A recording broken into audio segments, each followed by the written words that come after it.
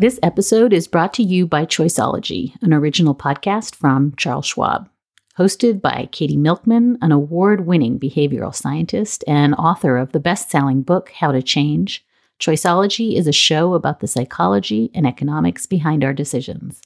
Hear true stories from Nobel laureates, authors, athletes, and more about why we do the things we do. Listen to Choiceology at schwab.com/podcast or wherever you listen.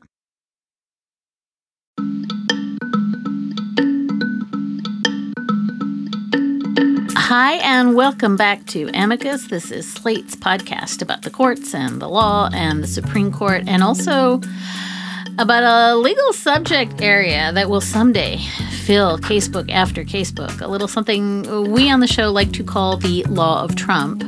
I'm Dahlia Lithwick. I cover these things at Slate, and this week saw what feels like the almost inevitable convergence of two exceedingly scary worlds. The first is the bizarro world of the conservative supermajority at the Supreme Court.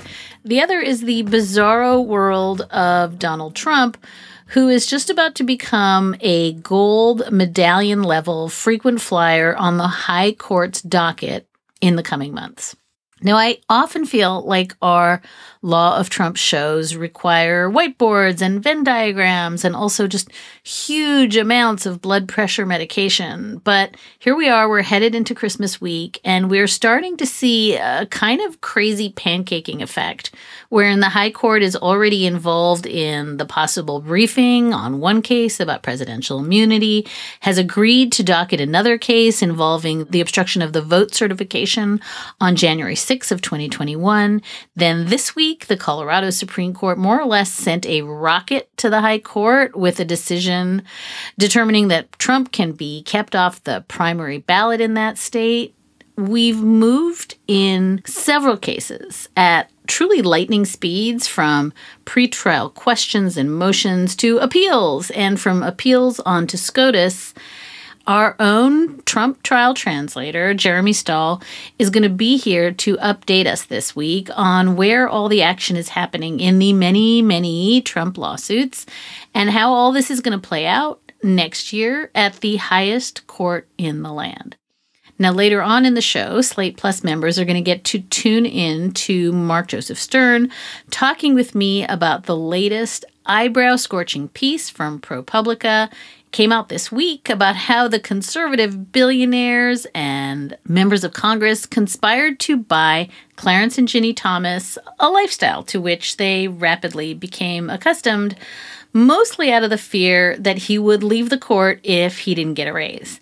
We're also going to chat about that strange snake eating its own tail synergy of Rudy Giuliani defaming the exact same election workers he had just lost a $150 million defamation suit to.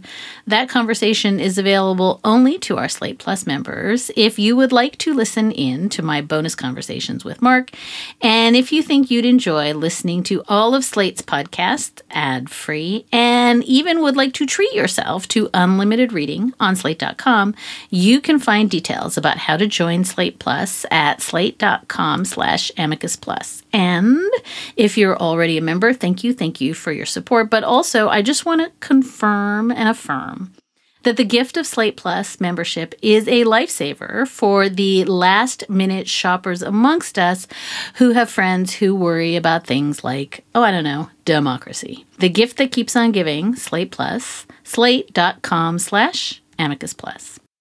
But first, Jeremy Stahl is the Slate editor and writer whose walls are covered with the whiteboards, the string boards, and the Venn diagrams of the various Trump lawsuits. And since we last caught up with him on this show, we have seen a kind of sea change in the way that is all making its way through the system. So Jeremy Stahl, welcome back to Amicus.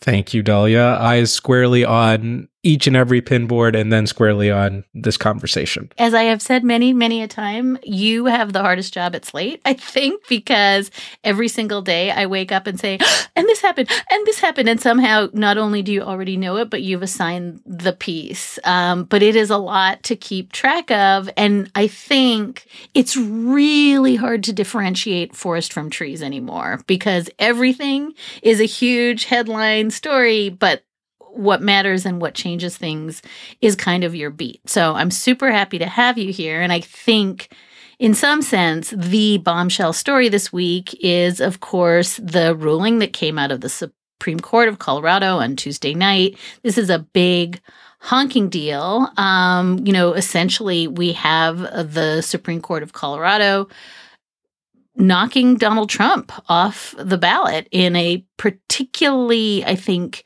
clear, I want to say meticulously argued, almost 200 plus page opinion with the dissents, finding that the former president, did in fact participate in an insurrection, that he was an official for purposes of the insurrection clause of the 14th Amendment, and that, he's not going to be on the primary ballot in January unless the case is appealed to SCOTUS, in which case I guess he will be. But first thing I want to ask you to do is just walk us through this case. It's a case we've talked about a tiny little bit. It's got iterations in several other states, but just walk us through, if you would, the portion of the 14th Amendment at issue and what it is that the Colorado Supreme Court determined this week. You're right. This is a big honking deal. And I think you're right that we're going to learn more very soon about what actually comes of this because it has to go to the Supreme Court.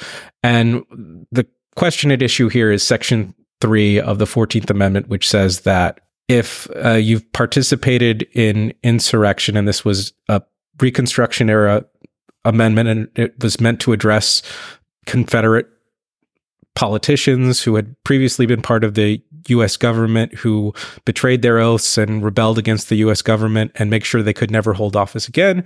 And it says if you participated in insurrection, you're not allowed to be a member of Congress, you're not allowed to be a senator, and you're not allowed to hold an office. This is if you've previously sworn an oath as an officer of the United States. And that's where this case has kind of come down on these very technical questions of what is an office of the United States, because it doesn't explicitly list president as a banned position. It lists senator, it lists member of Congress, but it doesn't list president. And what is an office of the United States in terms of having sworn an oath previously under that office? So there are these very technical and kind of legalistic questions of, well, is this really meant to include the president? Is it not? The district court found that it's not meant to include the president. The Supreme Court of Colorado found that, yes, it is meant to include the president. And by the way, Donald Trump did participate in an insurrection on January 6th, and therefore he cannot be on the primary ballot for the Republican Party in a few weeks. And it is worth mentioning that this is a nice little dopamine hit, this Colorado case.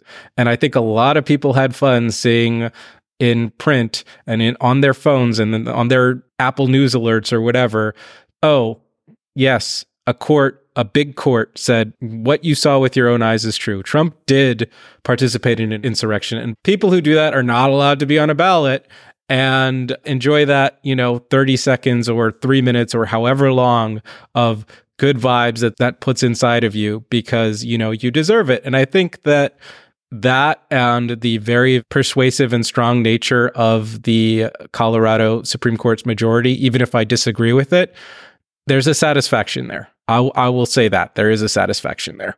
I want to be really clear that this is a big deal because, as you've just suggested, Jeremy, a lot of these are questions of first impression, which essentially means these are questions that have never been decided by the Supreme Court before. And there's actually a bunch of them in this case that are questions of first impression. What is an insurrection, right? What is an officer? What does it mean to even intimate that a court could do this? Is it self-executing? Did an act of Congress need to somehow impose this, right? There's a ton of moving parts. But I think that there's some pieces of this that dampen some of the big dealiness. One is, not hugely important because A, Colorado is a very blue state. B, by its own terms, the decision says the minute this is appealed to the Supreme Court, we pause this, and the date to get this thing on the ballot is coming. So it's almost impossible to see Donald Trump not actually appearing on the primary ballot. And bracket all the ways. A lot of people think this is the worst possible way to get Donald Trump out of the running for the Republican primary. But strip away all of the things that I have just said, the court still has to take it, right? The Supreme Court does not have the option, I think, to just let this go. That's absolutely true. And this is an issue that's come out of the world of like really smart law professors. J. Michael Luttig, the conservative former appellate judge who is, very highly regarded, is a big endorser of this idea and a big backer of this idea.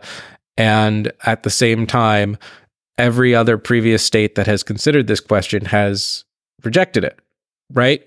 And the Colorado Supreme Court, which is made up of 7 judges, and all 7 judges were appointed by Democrats, agreed to this idea and ruled in favor of keeping Trump off of the ballot by the slimmest possible margin, by a 4-3 margin, which means you had 3 Democratic appointed justices who thought that this was bad as a matter of constitutional law and just a bad idea. So with that sort of split, arguments on the other side and the consequences of this, which actually are they're quite real and quite significant, because if Donald Trump was not on the ballot of a single state and on all other 49 ballots, that would just cause so much chaos. And I think even the people who have endorsed this idea understand the chaos that could cause. With all of those things considered, I think it's obvious that the Supreme Court has to make a decision one way or another, weigh in one way or another, do something one way or another. And I'm curious, Dahlia, given your depth of knowledge and understanding about the Supreme Court as an institution, and particularly this court, how you think they're going to take this on. Yeah, I think there's almost 2 axes here. One, there's a time crunch, right? Like this is not a thing that can lollygag along. I think there's some folks who are saying, that Donald Trump will wait till the last possible second to appeal it, and then that pauses the ruling, and then the court can take it, and then at some point it's moot because it's already on the ballot, right? Like there's a time component of this. And when we talk about, Jack Smith and his trying to hustle cases to the Supreme Court, this huge time clock is a huge part of the problem, right? Because there is almost no way to get ahead of this. Ballots have to be printed. We remember that from the last election. I completely agree with I think almost every pundit around who says there are just not 5 votes on the U.S. Supreme Court to affirm what just happened in Colorado. I just think they're really hard questions. They're questions of first impression. The dissents are persuasive in this case. These are not political hacky opinions. These are hard questions. They have to be taken on the merits. And I think on the merits, and I think this is just, in some sense, my larger framing of the conversation I want to have with you. This is the problem of this kind of let 1,000 flowers bloom moment we're in. There's so many other cases that are scrambling onto the docket that I'm not completely sure, that the Supreme Court is going to rule in favor of the Colorado Supreme Court, but I'm also not sure this is the exigent case. There's so much other stuff coming, and the court looks at the whole board. They always look at the whole board, and there's a lot of other stuff on the board, not just this. And so I think we get super myopic, and we think there's nothing else kind of knocking on John Roberts' door. There's a crap ton of other stuff coming. And I think the court is going to have to, I think I may have said crap ton for the first time on Amicus. I think John Roberts and the justices are going to have to pick really, really carefully which of the, shockwave cases they're going to take and which they're going to use, if any, to be the reason that Donald Trump doesn't get to be the president. Does that make sense? Yeah, it makes perfect sense. You've just laid out a beautiful big picture and high level look at what it is to expect of the Supreme Court, and just narrowing in on this actual ruling and the dissent itself. The dissents were really good. And there was one argument specifically in the dissent that I thought was particularly strong, and that was that this was a 5-day bench trial. This was a 5-day bench trial that determined that Donald Trump committed insurrection. This very limited period of time, according to this, specific statute in Colorado that says if a person is not qualified to be on the ballot, there needs to be a quick trial. It's normally meant for if they're not over the age of 35 or they're not a U.S. citizen. There needs to be a quick 5-day trial that determines if this is the case, and then they need to be taken off the ballot. A 5-day bench trial to determine whether or not somebody committed insurrection. And the dissent said this, whatever we think of what happened on January 6th and what Donald Trump did on January 6th, it does not seem like a high enough bar. It does not seem like a high enough standard for one state to have one judge hold a 5-day trial and say, bye-bye, and it affects the rest of the country. That, to me, is a very, very persuasive argument. It's not an originalist argument. It's not an argument based on mind reading the framers, but that's supposedly what we want. We want arguments grounded in what the real impact of something is going to be today. And I have a feeling that you're right, that the Supreme Court is going to look elsewhere to make its big splash. We're going to pause now for just a moment to hear from our sponsors. And more now with Jeremy Stahl, Slate's jurisprudence editor and Law of Trump chief correspondent. So this brings me to kind of the conversation I want to have and kind of the conversation I don't want to have, because you're exactly right. I've spent the hours since reading the opinion makers, and there are such interesting splits amongst a community of people who really think Donald Trump insurrected. There's no question among them that he did the thing. But there's a lot of people, I think Ian Millhiser at Fox sort of makes the point you made. This is just way too premature. This is not a finding that he committed insurrection. Larry Lessig had a pretty compelling normative piece in Slate saying, this is not how we're going to decide elections. Steve Vladeck has a good, everybody kind of has a take. And it feels to me like 90% of these takes have nothing to do with the law and the rule of law. They have to do with this meta conversation about preserving democracy. And, all of the spinning plates of, are we going to make his followers mad? If we're going to make his followers mad, maybe it wouldn't be best if the courts made them mad because they really hate the courts. Maybe it's better if this gets resolved, at the polling places, except, as Ian Bassin writes, oh my God, this is what the 14th Amendment was written for, right? So that if insurrectionists committed insurrectioniness, we didn't have to have them on the ballot. So there is just a whole, I think, interesting range of unpredictable responses to this. And I find myself very much in the camp of, I kind of think if you believe in the rule of law, you don't make arguments about why this time the president gets out from under it. But I'm very curious what you think, because I also know there are merits pieces of this that are, as you say, perfectly plausible reasons to say this isn't the vehicle. Yeah, I am of the thinking of this from the politics end of it. But if you want rule of law, there is a statute that you can be criminally charged with insurrection. And Donald Trump was not charged with that statute. And one element of the punishment for that statute is if you're convicted under that statute, you lose the right to hold office. And there's your vehicle. You want a vehicle and a rule of law for getting Trump off the ballot via the Section 3 of the 14th Amendment. Jack Smith could have charged him with that, and he could have a criminal trial under that. Jack Smith chose not to for various reasons. But there's the rule of law vehicle to me. And to me, the political question is just so enormous and horrifying and terrifying. Donald Trump thrives in chaos. The chaos of one state being able to remove him from the ballot, even in just that state, but in every state in the country, the Texas lieutenant governor has already said that he wants to remove Joe Biden from the ballot in response to this. Do we think that the Texas governor is going to listen to a Supreme Court that says don't count write-in votes for Donald Trump? or the Texas Secretary of State is going to listen to a Supreme Court ruling that says don't count write-in votes from Donald Trump. We forbid you to do it. Nay. Or that the House of Representatives is going to look at this and say Donald Trump ran a campaign even though he was forbidden from the ballot. He got so many write-in votes, they were counted. And we're just going to ignore that and allow Joe Biden to retain the It's chaos. The outcome and the fruits of this idea would be chaos. Donald Trump thrives in chaos.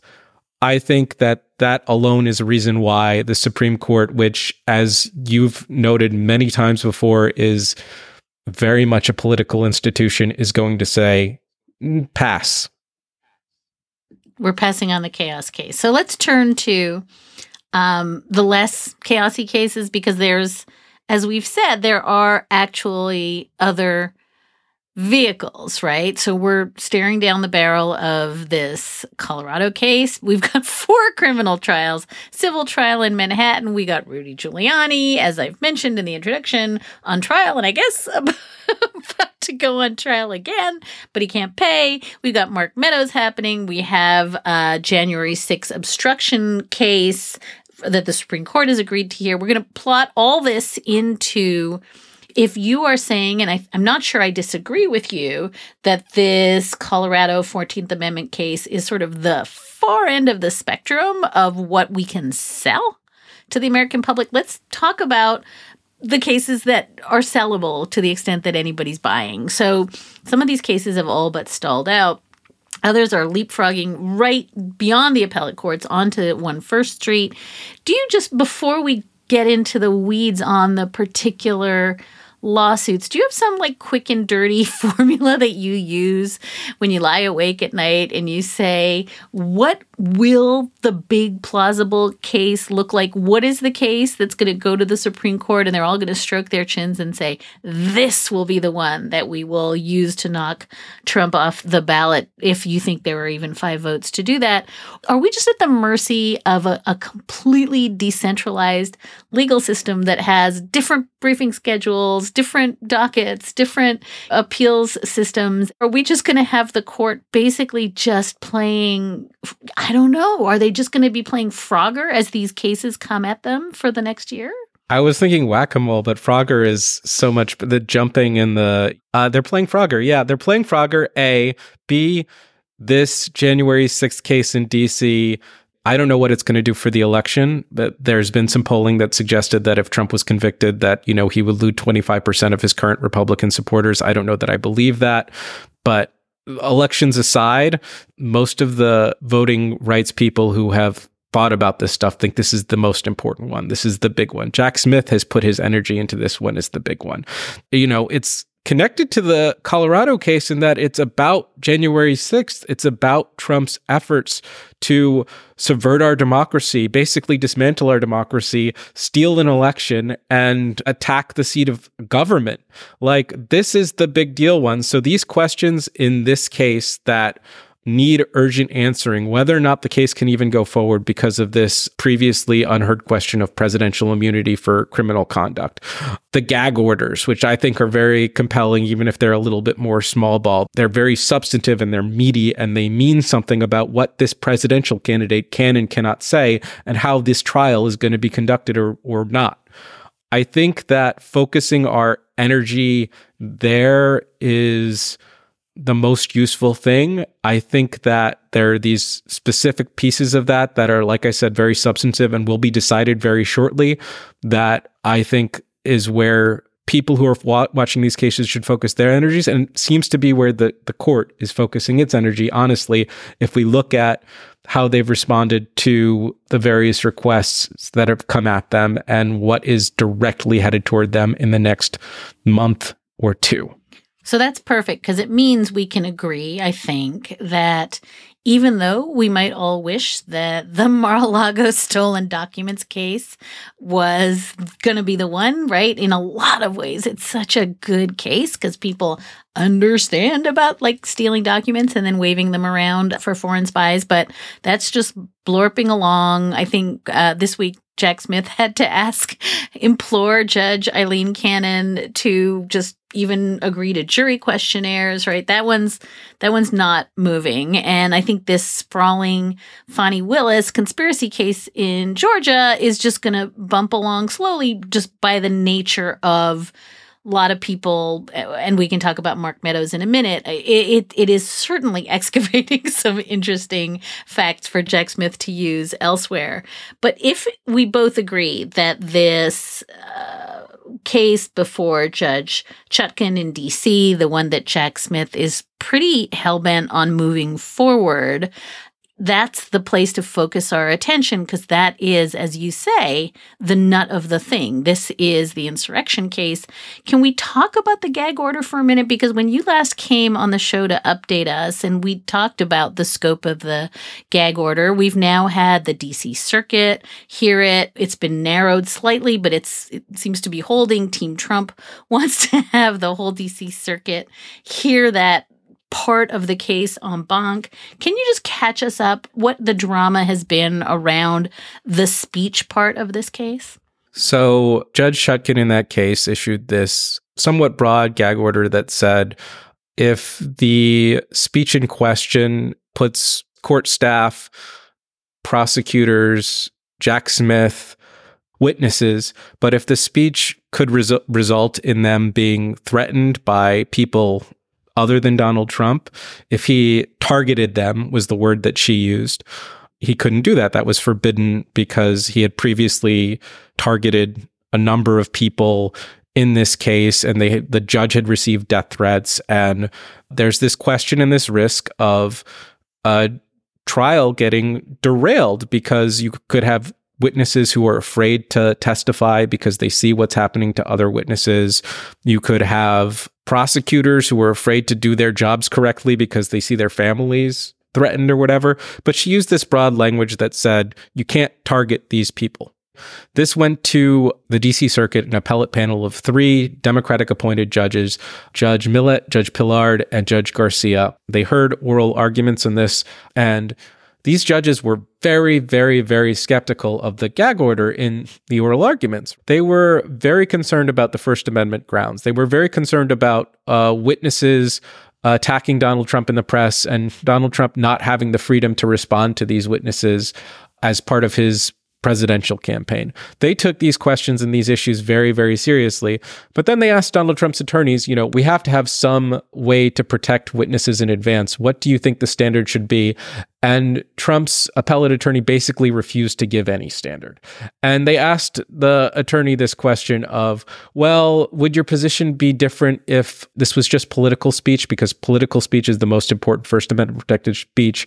If it was just political speech and he wasn't running for president, and they said, we think it's heightened because he's running for president, but our position would be exactly the same. And so the Trump side's refusal to give any sort of bar on his ability to attack witnesses, trial participants, prosecutors' family, anything. Their complete lack of any standard for their guy made, I think, the pretty skeptical of the gag order appellate panel blanch and say, you know what, we're going to keep most of this in place. We're going to change the targeting language. We're going to say that if it can be reasonably foreseen that there will be harassment of the people that he's talking about, and focus it more on witnesses, take Jack Smith out of it because Jack Smith is a public figure. It's fine for him to attack Jack Smith personally. And this is the new standard because you said, no, there's no standard, and it's held. And what we have now is Trump going back to the circuit saying, I want the entire circuit to hear this over again. Oh, by the way, they didn't consider it correctly because what they should have considered was the fact that Donald Trump is a presidential candidate. So they considered it as a question of political speech, but they didn't consider the fact that he was presidential candidate. And yes, we said that our position wouldn't be the same, but we did say it should be heightened for a presidential candidate. So pretty please consider it again.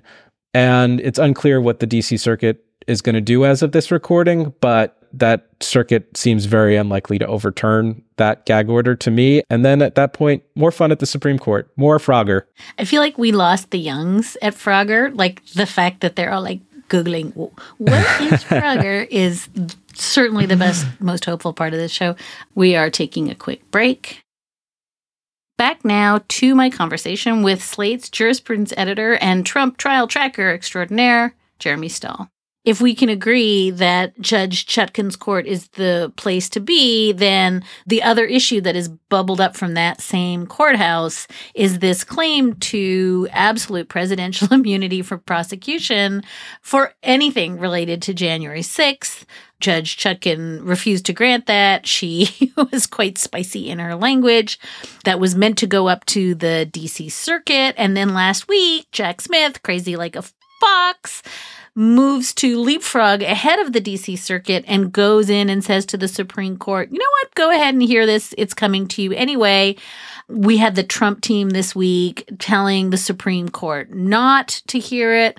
Both the Supreme Court and the Court of Appeals have, sort of taken up the issue of what a briefing schedule would look like. This is all meant to happen to get this issue resolved before a March trial in this case. Can you just help me understand, was Jack Smith as smart as everyone thought when he tried to hustle this to the Supreme Court? I think the answer to my second question, why is Trump screwing around, has to be just to delay. How does this issue of presidential immunity intersect with everything else we've already talked about that looks like it kind of is going to have to go to the high court?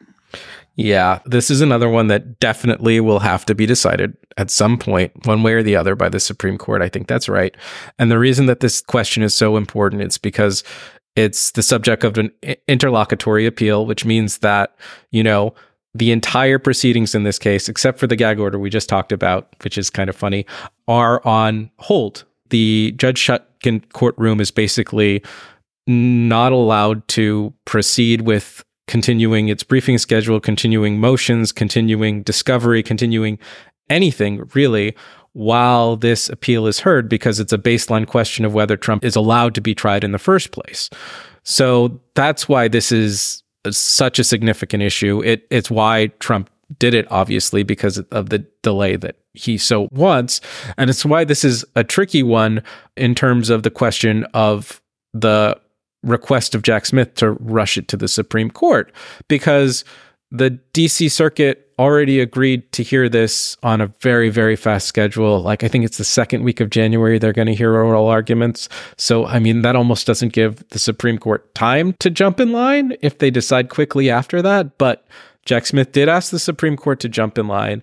And I hate this be the episode where I'm like, well, the Colorado thing is bad, and Trump's got some good arguments about this. But Trump's attorney's argument to the Supreme Court was Jack Smith didn't explain what the rush is here. What is the rush here? And we all know what the rush is. The rush is this guy threatened democracy once. He's threatening democracy again via the next election. That's the rush. Jack Smith can't say that. He can't say, I'm trying to keep Donald Trump off the ballot, and that's what's happening here.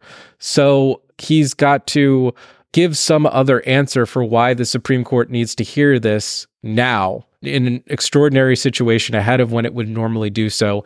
And I'm not sure that he's got the best answer for that, which to my mind doesn't matter all that much in terms of the schedule, because the appellate court's going to rule quickly. And I think that's the point where the Supreme Court can say, we have an opinion from the DC Circuit. We can decide quickly what to do about this. And that's the point where you can say, well, this was expedited and treated with urgency, and we needed to keep going on that track. So I want to talk just briefly, if we can agree that we're just not going to get to the big Georgia conspiracy soup. I do want to talk for a minute about Mark Meadows, because that's kind of a throat punch. What happens this week, Mark Meadows was trying to remove his case, and we get a ruling from not just the 11th Circuit saying no, but authored by super Trumpy Chief Judge William Pryor. Now, I know we're talking about the speed of things going to SCOTUS, and this is slightly orthogonal, But I think it matters a little bit that Mark Meadows and presumably some of the other folks who are arguing that they were working within the scope of whatever are not going to get to remove their cases. Yeah, it matters for the Fulton County case. While it is slower than the January 6th Jack Smith case in D.C., there is a real opportunity for this to go forward in the next year and to have a real impact. And it's already resulted in a handful of key high-profile figures becoming cooperating witnesses against Donald Trump in a RICO case, right? So it has an opportunity to result in even more of that, even more potential witnesses for the prosecution against Donald Trump. And I think the fact of the matter is that had this been shunted into federal court, that would have significantly altered that trial and that trial schedule and that process. And it is significant that you have this extremely conservative chief judge of the 11th Circuit, William Pryor, who wrote the opinion and said, essentially, Mark Meadows is a former official. By the way, everything that Mark Meadows says that he was doing as an official part of his job, he shouldn't have been doing it as an official part of his job. So like that part of the district ruling that said, this stuff that Meadows was trying to do, setting up phone calls with the Secretary of State of Georgia to try to strong arm him to steal the state's electoral votes, all that stuff is not cool. That's not part of the chief of staff's jobs, first off. Second off, he's a former official, and we find that this doesn't apply to former officials. Therefore, send it back to Georgia, and this can move along. That is significant. This is a similarly important case. This is a case that not just holds Donald Trump accountable, it is a case that holds all of his alleged co-conspirators accountable as well. And that is significant. And the fact of the matter is that this will have some wide reverberations. And it came from, like I said, a very conservative circuit judge. There's so many sort of tentacles of the octopus here. We've got, SCOTUS has granted cert in the case of Joseph Fisher, which raises some of these issues that Trump himself will face with respect to what it means to obstruct an official proceeding. We've got, downtown Manhattan, civil fraud trial cooking away. We've got E. Jean Carroll, whose second case is scheduled to start January 16th.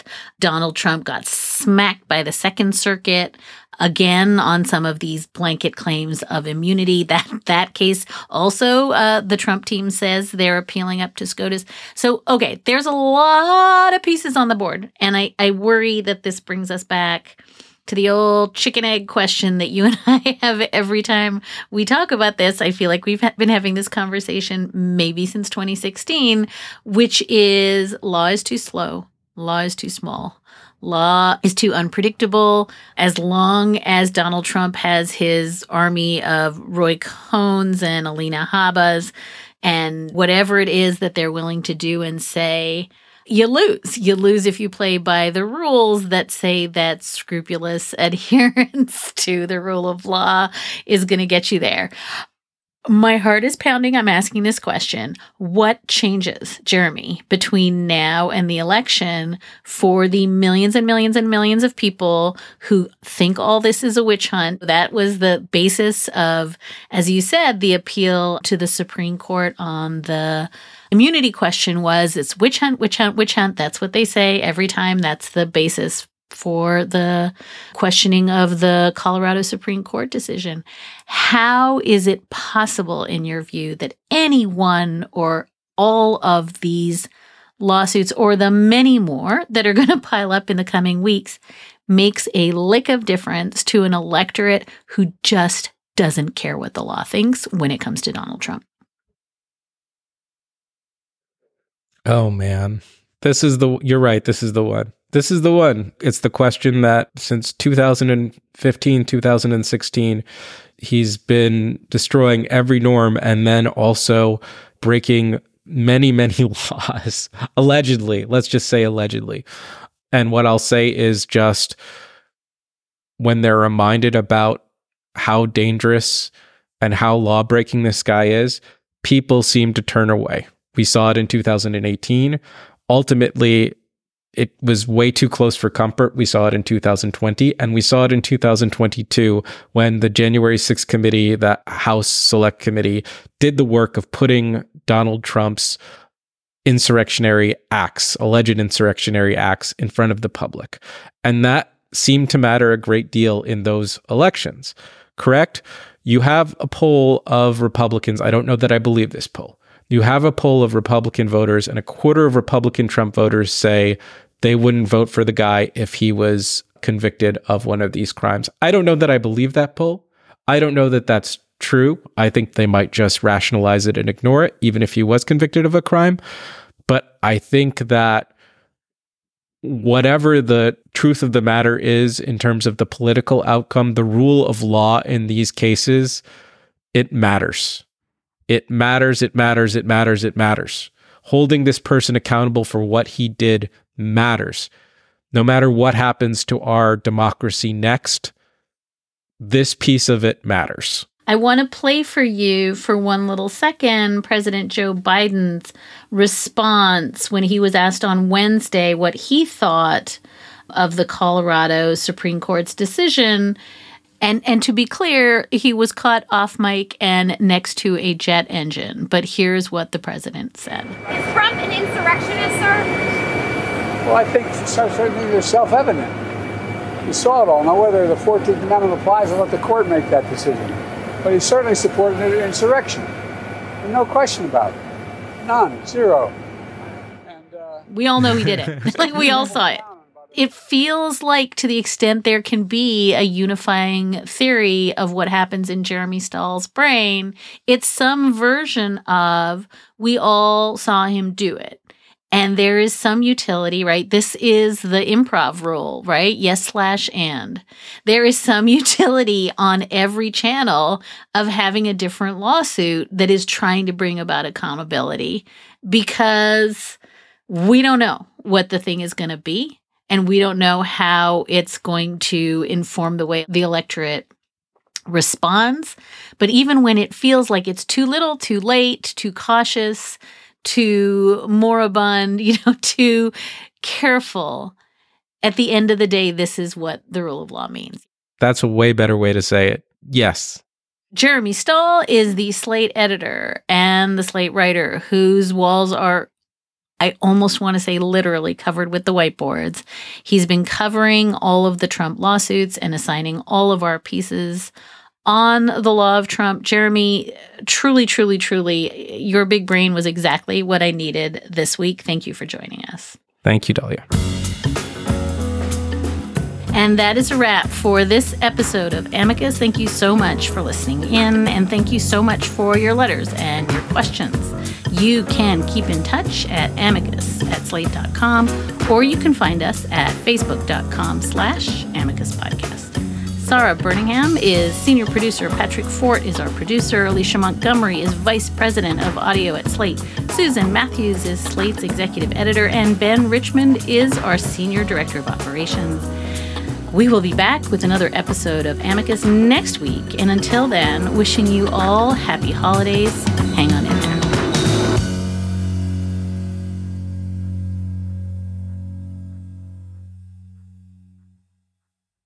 For the past 30 years, Care Heating and Cooling put you first. You are the reason they are open 7 days a week. You are why they make it easy to schedule service at careheatingandcooling.com. Concern for your safety is why they check every gas furnace for carbon monoxide. It's because of you that their technicians are paid to fix your furnace and air conditioner, not sell you a new one. And if you do need a new furnace, their team will make sure you get exactly what you need at a cost that fits your budget. Care Heating and Cooling is committed to doing business right. Call them at 1-800-COOLING when you need a company you can trust.